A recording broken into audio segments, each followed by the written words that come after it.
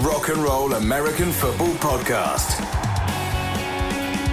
Absolute Radio. And it's another episode of Rock and Roll American Football, another episode just after another game in London. I'm Jay Lawrence, joined today by Sky Sports' Cameron Hogwood. Cameron, who's probably just in a post-London glow right now, post-London NFL glow, is that right?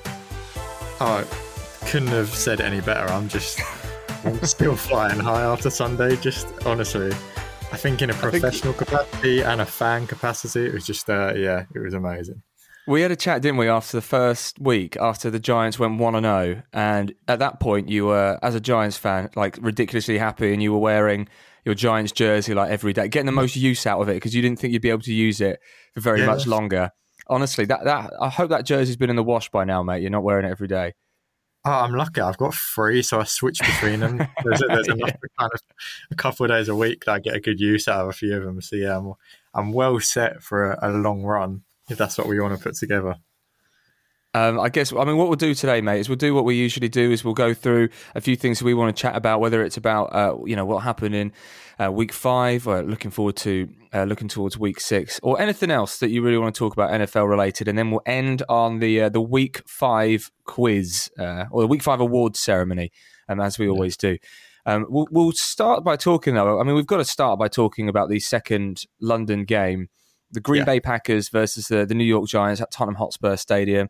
I know that you were there. I was there as well. I mean, first of all, we'll talk about the game in a second, but just tell me, as somebody that obviously follows the NFL, loves the NFL, is British, what did that game sort of signify to you, do you think? Or what did that experience? I think I was thinking about that today, actually, and I was kind of planning, do I want to write something or do something around this game? Because it just felt like a new bar raiser as far as the NFL in the UK and the NFL in Europe. And when I said it, I mean that we look to reach new heights with the NFL International every year.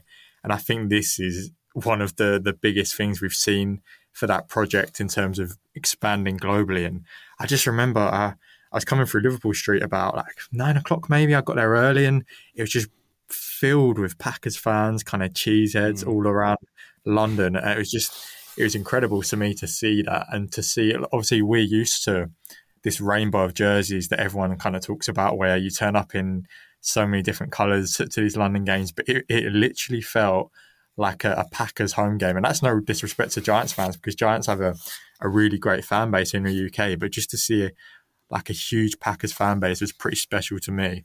And to see a lot of them have travelled over from America as well, which is great. And just the atmosphere, I remember a lot of people asked the players after, what did you make of it? And Saquon Barkley said it was like a Penn State college football game. The atmosphere, that was a cool thing to hear. That's a compliment, that, isn't it? That's a compliment. Absolutely. I mean, a lot of people will never get to experience a college football atmosphere, and I'm yet to experience that myself, but I know it's up there with one of the best sporting atmospheres you ever experience from just watching it. And I think it was just the game itself, the occasion, just the fans. Like we said, the fans make these events often, and that was the case again. It was just an incredible day out. Just to hear the reception for Aaron Rodgers when he came out of the tunnel, that was like, who can I compare it to? As a Liverpool fan, that'd be like Steven Gerrard come out of the tunnel in his heyday. Yeah, it was that kind of special. And yeah, I mean, but it's even more special than that, really, though, isn't it? Because if if Steven Gerrard plays at Anfield back in his heyday, you see him every week. But this is the one time. This is the one time you see. There isn't really a comparison. You can pick another NFL player like Tom Brady, whoever, but this is a situation where there are tens of thousands of people that will probably never see Aaron Rodgers play again. This is the one time they see him play. So they are going to really show their, feelings, their affection, their love towards him. And it felt like a slightly warmer Lambeau Field. Do you know what I mean? Yeah. It was crazy. And the other thing, and actually I said this last week, when I was talking about Minnesota Vikings versus New Orleans Saints, and I said that this was the first time, last week was the first time that I felt like, we are, as you say, we're used to seeing a rainbow of jerseys and all these, different teams that people support and all of that. But it was the first time that I saw a lot of jerseys for the teams that were playing, like more than you'd expect at a UK game. So I saw a lot of Vikings jerseys predominantly I saw some Saints jerseys, don't get me wrong, but a lot of Vikings jerseys. Yeah. And that was just dialed up to the extreme this time. It was just Packers Central. Yeah, and I think the other thing that really stood out to me was like where I was sat in the press box, I was kind of next to the tunnel where fans would come out.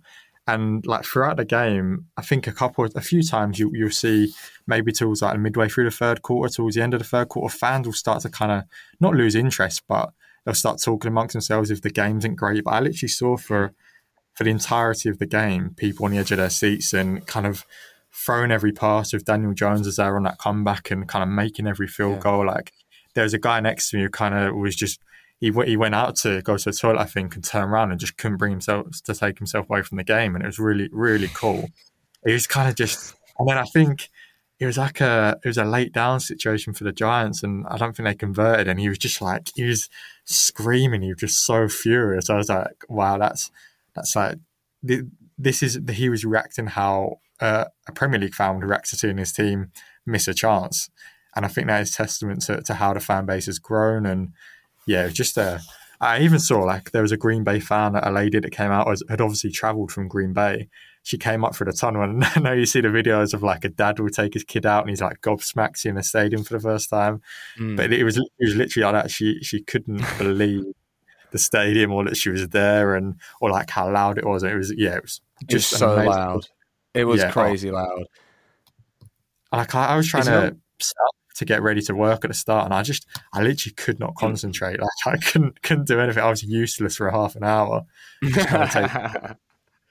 just have to enjoy it. I mean, it's I'm glad that one of us could see their team win at Tottenham Hotspur Stadium. By the way,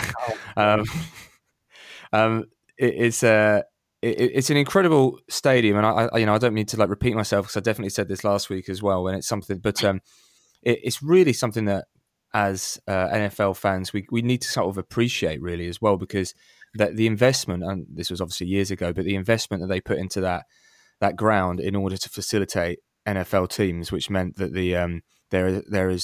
it is easy for the NFL to play games here, not having to jump over these logistical issues and everything like that. I saw today at Wembley, they're sorting it all out today at Wembley, but at Wembley obviously it's going to be a bit more difficult because it's not as if they can just retract the field or anything like that. Yeah, that's it, isn't it? Yeah, it's a bit more difficult. That's for the Jags game playing the Broncos, which initially I thought would be a really exciting game to see, and now I'm just thinking, I'm not sure. Oh no. The other thing I just want to speak about, we'll speak about the game, briefly as well, but I want to speak about something that Roger Goodell said actually. I don't know if you saw this. I'm sure you saw this over the last week. I mean, if you haven't written an article about this, I did. I was about to say, that's prime Sky Sports UK NFL material. Talking about the fact that, look, it is slightly clickbaity of him, I'm sure, and I don't see anything happening in the near future, but talking about the prospect of not only a team in Europe, which I'd already given up on, to be honest, thinking that that wasn't a priority, but potentially a division in Europe, which is, I don't know, I was slightly surprised to hear him come out and say that, to be honest. What did you think, Cam? I was the same. I think initially I was like, has he been caught up in kind of the London fanfare where he's got a bunch of British fans staring at him on stage and he's trying to seek a cool line that will get him excited. It's fun, obviously, to hear that could happen, but I think I kind of said it last year. I think it's kind of bigger than that now, where I'm probably more for things like playing a game in Germany, maybe one day playing a game in Ireland, rather than bringing a team over here. And just that I say that as someone who loves Premier League football. I love Liverpool, and the thought of taking Liverpool away from me, even though I can't go to many games because of where I live and logistics and stuff like that, I would empathise with a fan base were they to lose a team and for a team to come over here. I've no doubts over a team over the UK. What about expansion though? Because that's what I thought. Did I think differently to you? I assumed he meant a new division rather than a. Yeah, this is the thing. I wasn't too sure that he meant whether he meant bringing a couple of teams, bringing teams to play in Europe regularly, or kind of forming new teams. I kind of leant towards the kind of bringing existing teams over, which I wasn't. Oh, well, that's different. My opinion changes dramatically if that's. I agree with you. You were kind of new teams. Were you kind of thinking new teams? I was thinking new teams because purely because of what you just said. Is I didn't even consider the fact that I mean, yeah, okay, I can see maybe potentially a team, Jacksonville being the obvious one, obviously. That's what's been talked about for years. There would be riots if they took a division. I can't see that happening. Now, an expansion of another division, potentially, but then the other thing about that is that either you go. And so if you were to expand and create another division, by doing that, you are taking a gamble, a big risk, because you're not taking one team over, and then worst case scenario is it doesn't work, and you can just take them back, move them to a different city in the US, like we've seen lots of times. But you are taking 4 teams or whatever, and you're creating them. What happens if it doesn't work, or if logistics, or if popularity wanes? Do you see what I'm saying? For sure. It's a gamble that I can't. I personally find it difficult to imagine happening within the next 20 years. Yeah, I agree. I always thought that the more we kind of spoke about the last few years, the more of a long shot it felt like that we'd ever get teams in Europe. And I think I spoke to Jack Crawford at the International Combine last week, and he was kind of crying out for maybe not an NFL Europe rehash, but something similar where we've now got kind of the knowledge and the fan base across Europe to support an NFL Europe type league, where obviously back in the day they had the Berlin, was it Berlin Fire or Rain Fire, Berlin Thunder, sorry. Yeah, Rain Fire, yeah. Frankfurt Galaxy, I think it was, and obviously London Monarchs. I wouldn't be surprised if we see that at some point again. That could potentially be something that comes back, given how big it's got, and obviously the obvious demand for American football. And if we're looking at we want to look even broader, that's your easy route into NFL academy players going to play professional football potentially one day. So but I didn't want to buy it too easy on Goodell's quotes, even though I jumped at the chance to write up for Sky Sports because how I make my money. That happened, and you must have thought, well, that's an article. That's done. I don't need to think too hard about this. Yeah, Neil Reynolds obviously doing the interview, so a great line, a great get from Neil. And it would be interesting to see. I mean, look, the NFL loves Europe. I think that's very clear. And I think what they've done over here is amazing to build this fan base that we've got now. And look, I think it'd be interesting to see how they start to balance out these London and Germany games, because I'm wondering if it'll get to a point where it'll be a more even share, where say Germany are hosting 3 a year and we're hosting 2 1 year, or we get 3 and they get 2. That's what I'm quite interested to see how that develops, and whether another country will come into it. I mean, I wouldn't be surprised if Ireland come into it, even though they're the home of kind of college football, or even just across Europe. It's honestly incredible how big the sport's got. So that's probably where I'd look to more to see what happens next. I spoke to, and we won't stay on this for long, so I did speak about this last week. Well, it wasn't my idea. I had Nels Hilton from Radio 1 on last week talking about, when we spoke about international games, when we spoke about all of that, and he came up with an idea which made so much sense that I felt a little bit thick for never considering it. So if it's 17 games right now that an NFL team plays, obviously they have to, they do 8 home games 1 year, then is that right? Yeah, 8 and then 9. Am I doing that right? My maths is completely wrong. No, that's right, isn't it? 8 home games 1 year, then 9 the next, or something like that. So, or 7, whatever. My maths is crap. So, what if every NFL team had 8 at home, 8 away, 1 international game? Every NFL team. Yeah, that's I never thought that actually. Just through it all, it's almost like if you compare it to a few years ago, it's like a bonus game, that 17th game. So that could be the 1 international game. Are we thinking you need to have? Go on. Are we thinking kind of what kind of weeks are they playing these games? Because I guess it comes into a safety thing where what is the turnaround between games like? Like we talk about the turnaround between Sunday and Thursday night football if you're playing. I guess that's a safety concern. I imagine that's something that will come into something like that without being the. I'm not the schedule maker, Cam. Come on. Come on, sorry. How does this work? I know what you mean. I think that it's something that they would 100% consider if it got to that point. I mean, how many do we have? We have just five international games this year. One in Mexico, 3 in the UK, and 1 in Germany. And it will change. Germany will have more than one. I've got probably from next year. And whether that means that the UK have 2, I don't know. But anyway, it's I always think it's quite interesting. It's almost like a checkpoint every year with the international games and all of that, and it just means that you can sort of have you can sum up the status of the NFL, and it's when you get quotes like that you realise, okay, well, priorities may be changing or whatever. We'll just literally, we've spoken about all of that for about 15 minutes, so we'll just quickly give me your thoughts on the Packers and the Giants from the game. Oh, wow. I mean, that first half, it had every bit the makings of a kind of Packers runaway victory, I think. They seemed to kind of...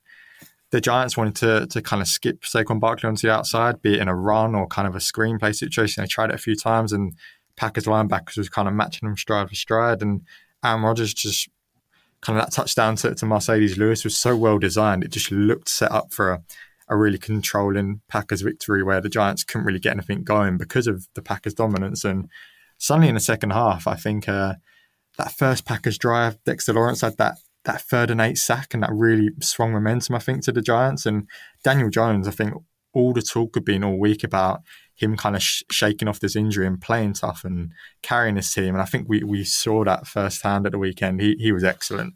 I mean, some of the play calling from Mike Kafka was great, really opened up the Giants offense. And one of my favourite moments of the game actually is when Saquon broke away for kind of that, I think it was that 40-yard catch and run where he kind of threw in like a juke and left the Packers defender on his backside. The atmosphere then was incredible. And I think this was by far the biggest moment of Brian Daboll's Giants career, the biggest statement he's made. Statement, that's the word, you're right, statement. And just this team is playing for him, and they are getting every ounce out of what is not a great roster. I mean, in no disrespect to Darius Slayton, he hadn't played more than 19% of snaps the first 2 games of the season.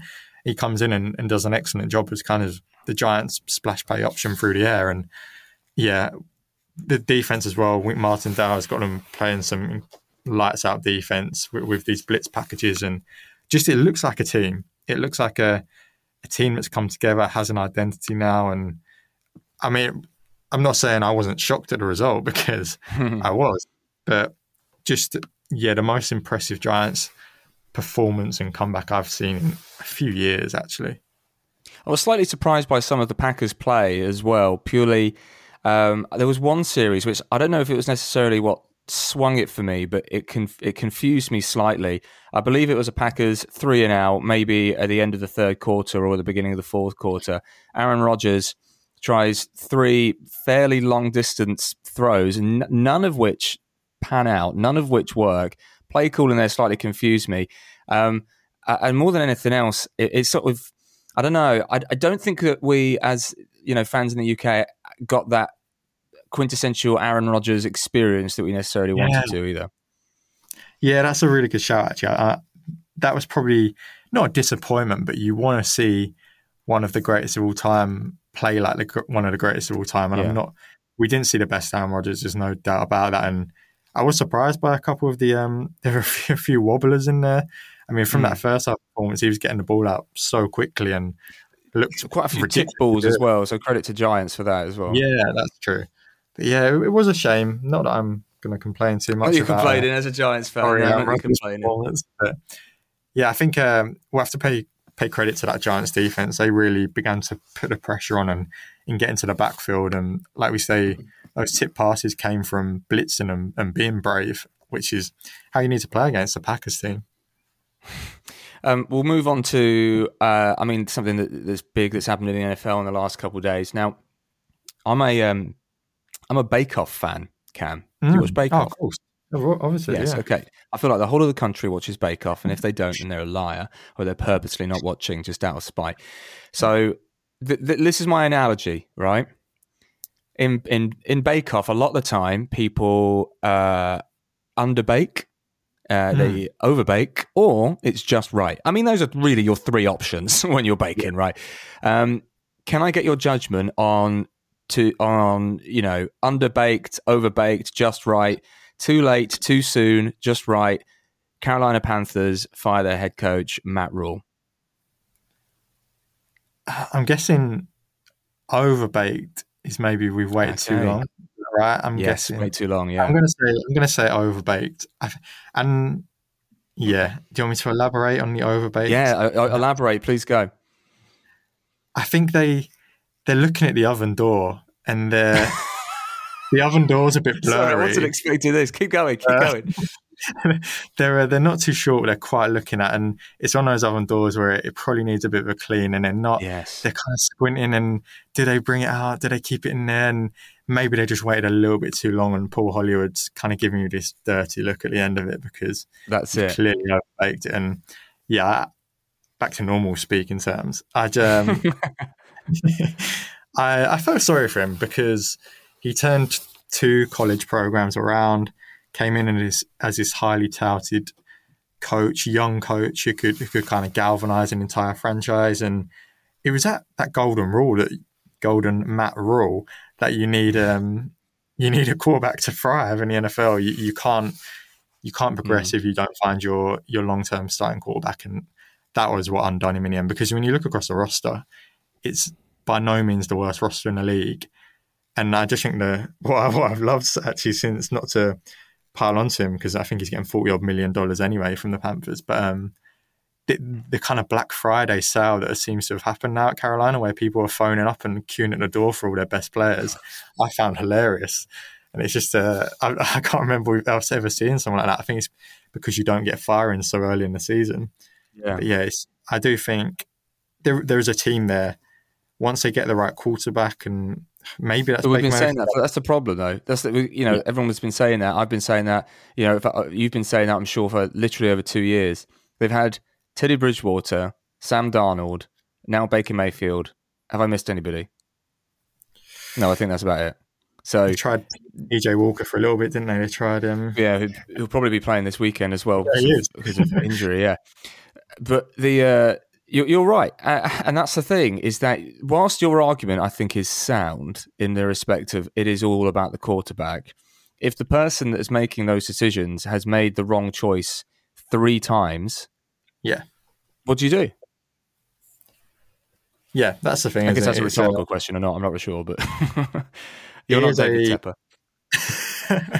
It's a cutthroat league, isn't it? And I think you only get so many opportunities to find the guy, and I think that's why, not to bring it back to the Giants, it's such a difficult decision now, depending on how Daniel Jones plays this season, as to whether they stick with him at the end of the year, because he's in a contract year, and if you stick with him and pay him, you're now kind of putting your eggs in one basket again. And what if you've got it wrong? It's such a hard decision to make, unless you have a Patrick Mahomes where it's so glaringly obvious you've got this generational player, and it's a make or break decision for a head coach, which is really unfortunate for Matt Rule.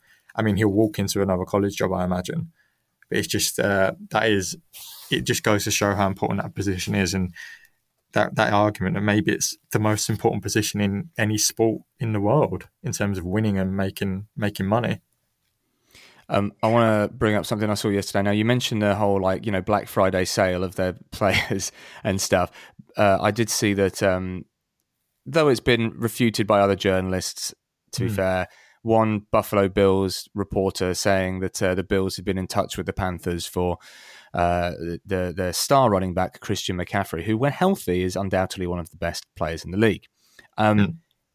The funny thing is, as I mean, this isn't just because of Bills fans or whatever. I'm sure that every team would do this in their own sort of way.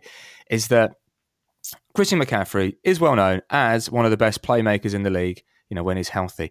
Now, when you look at all of these replies on Twitter, it's people being like, it is people saying like, I reckon we could get it done for Zach Moss and a fourth rounder. And I'm like, no. People have too high a love, I think, for their own players or whatever. Yeah. If I was a Carolina Panther fan and I'd just traded away Christian McCaffrey for Zach Moss and a fourth rounder, I would be livid. Oh, absolutely. I think, what is McCaffrey playing on? Like a $64 million contract? Is that near enough $19 million average every year? And you're getting Zach Moss on a fourth round pick. Yeah. And that how does that help you rebuild in Exactly. in any way whatsoever? Yeah, it's funny. And it's funny with that people are like, it's not even just one person; it's so many people just saying, "I reckon we could get it done for whoever and a fifth rounder." It's like, no, you can't. Like, this is one of the best players in the league that is on an expensive contract, though, as you say, and has injury issues, but still. Before we get to the awards ceremony, what is it, Week 5 awards ceremony that you're getting excellent at giving out, by the way. Is there anything else that you feel the real urge to speak about over the last few days in the NFL or the few days coming up? I was going to say Taysom Hill, but I can't do Taysom Hill like twice in 3 weeks. I can't. Yeah, I think we'll say and see. But just a quick word on him. What a performance! Like that is a way to make a living in the NFL, and I'm happy to see him put like kind of a historic game together like that. But kind of sticking with that Seahawks Saints game, Geno Smith. I mean, can you call it the comeback story of the year? Has he come back from anything? I'm not sure there's enough to have come back from. But it's just when you look at kind of I kind of when I'm writing articles, I follow an EPA per play chart, which basically measures efficiency. And he's third in the league among quarterbacks in terms of quarterback efficiency. And it's honestly ridiculous how well he's playing when you're considering he's been a backup for how many years? The last decade? Or not decade, yeah, last but decade. Really. Well, nearly a decade. Yeah. Yeah. And he got drafted in 2013, didn't he? Yeah. Yeah. And I think it was a touchdown pass to Tyler Lockett at the weekend. It was just, if Mahomes had made that pass, we're all going berserk over it. Because the touch, the position, kind of the pocket feel, was just everything you'd want in your starting quarterback. And he'll put them in such a difficult position now. Because if he keeps playing like this to the end of the year, what the hell do they do when they keep him?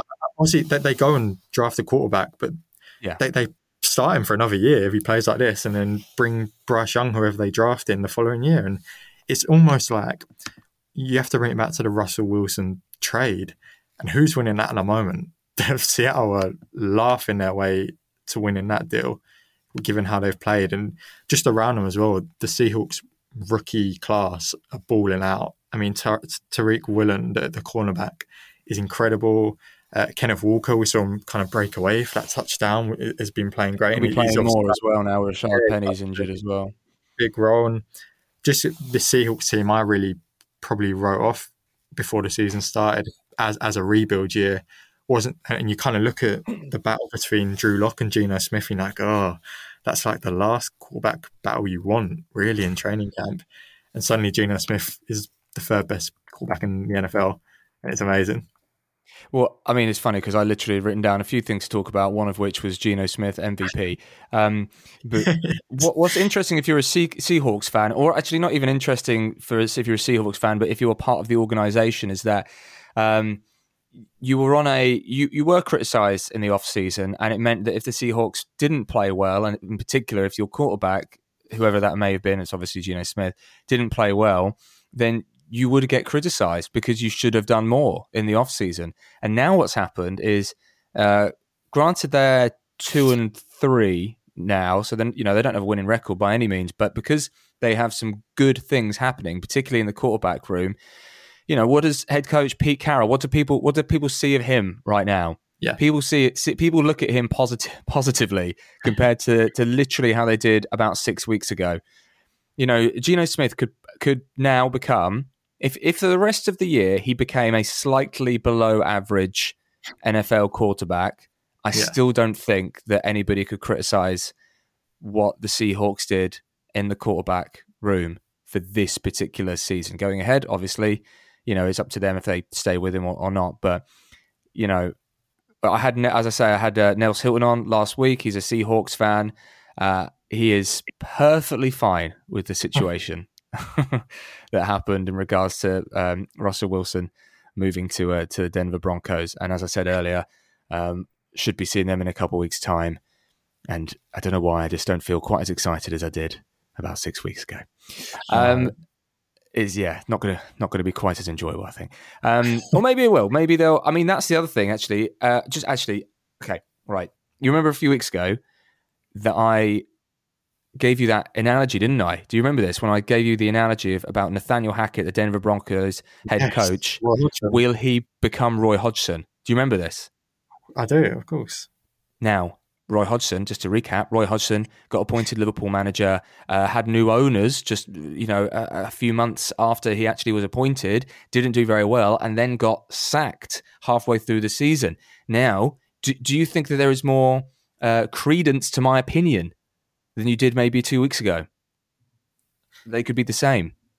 I do, yeah, and I think the Matt Rule firing won't have helped him, because when one team fires a head coach, it's almost like the race begins for the next head coach, and the Broncos, if that's going to happen, they don't want to get left behind, and I imagine. And yeah, I can see it happening. Whether it'll be, you know what? Go on. Before London, I don't think it'll be before London. But No. I would not be surprised if they flew back from London and he can't get into the Broncos door of the facility, and he's like, "My code's not working, guys." And I'm like, "Well, you don't have a code anymore, Nathaniel." I'll just do one prediction before we get to the award ceremony. I'll just do one prediction. I don't think he'll get sacked this season, because I just think that they'll do it at the end of the season if they're going to do it, unless, this is a big unless, they get a whiff that Sean Payton would be interested in taking the Denver Broncos job. Because if they got rid of Nathaniel Hackett, and that they're basically, it means that they are the only team to have that Sean Payton might be interested in. Whereas if it's in January, there might be multiple. I could see that happening, because Sean Payton, he isn't going to go somewhere that is that there are no prospects, and he'll look at that and be like, well, actually, you know what, Russell Wilson is still he has been a world-class quarterback. He can be again with my help. I wouldn't be surprised. So there we go. That's my prediction. Yeah, I think that's one to keep an eye out on. The week... what week are we on? Week 5. The Week 5 awards ceremony. Are you ready to give out some awards of names of which I literally just thought of about, 36 minutes ago? I am. I've got my suit and tie on. I'm ready. Ready for the ceremony.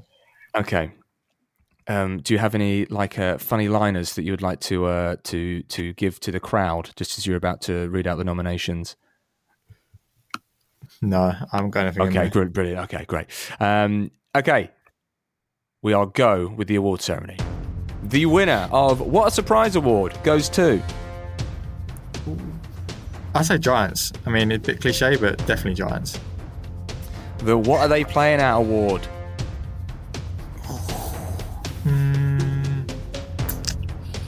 I say the Bears, Emir Smith-Marset, kind of getting stripped by the Vikings, late in that game. As I just get out of bounds, man, and you got a chance to win the game, and no, you got stripped, and Vikings won. The Down But Not Out Award.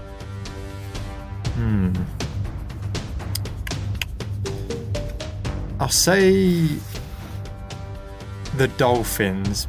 But even though they've started the season well, they've had a couple of tough weeks. I think they'll be out, but close behind. I think the Rams will come back. That's a good one. Yeah, I'm looking for a Rams kind of resurgence. It's been a rough start, but I think they'll come back at some point. And contrastedly, the All Hope Is Lost Award. The Steelers. The Steelers suck. Hey. I think that offense is abysmal to watch, and I feel a bit sorry for Kenny Pickett, because he's kind of been thrown in there now. I think they'll be looking for a new OC at the end of the year. I don't think it's quite worked with Matt Canada. And it doesn't help when your defense is kind of sluggish as well without TJ Watt, and I think the Steelers are in trouble. And finally, the I would be perfectly fine if we never speak of this again award.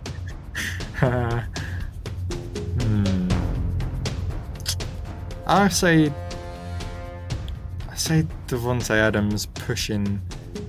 Yeah, and that's less because it's not a pathetic thing to do on his part, but more so that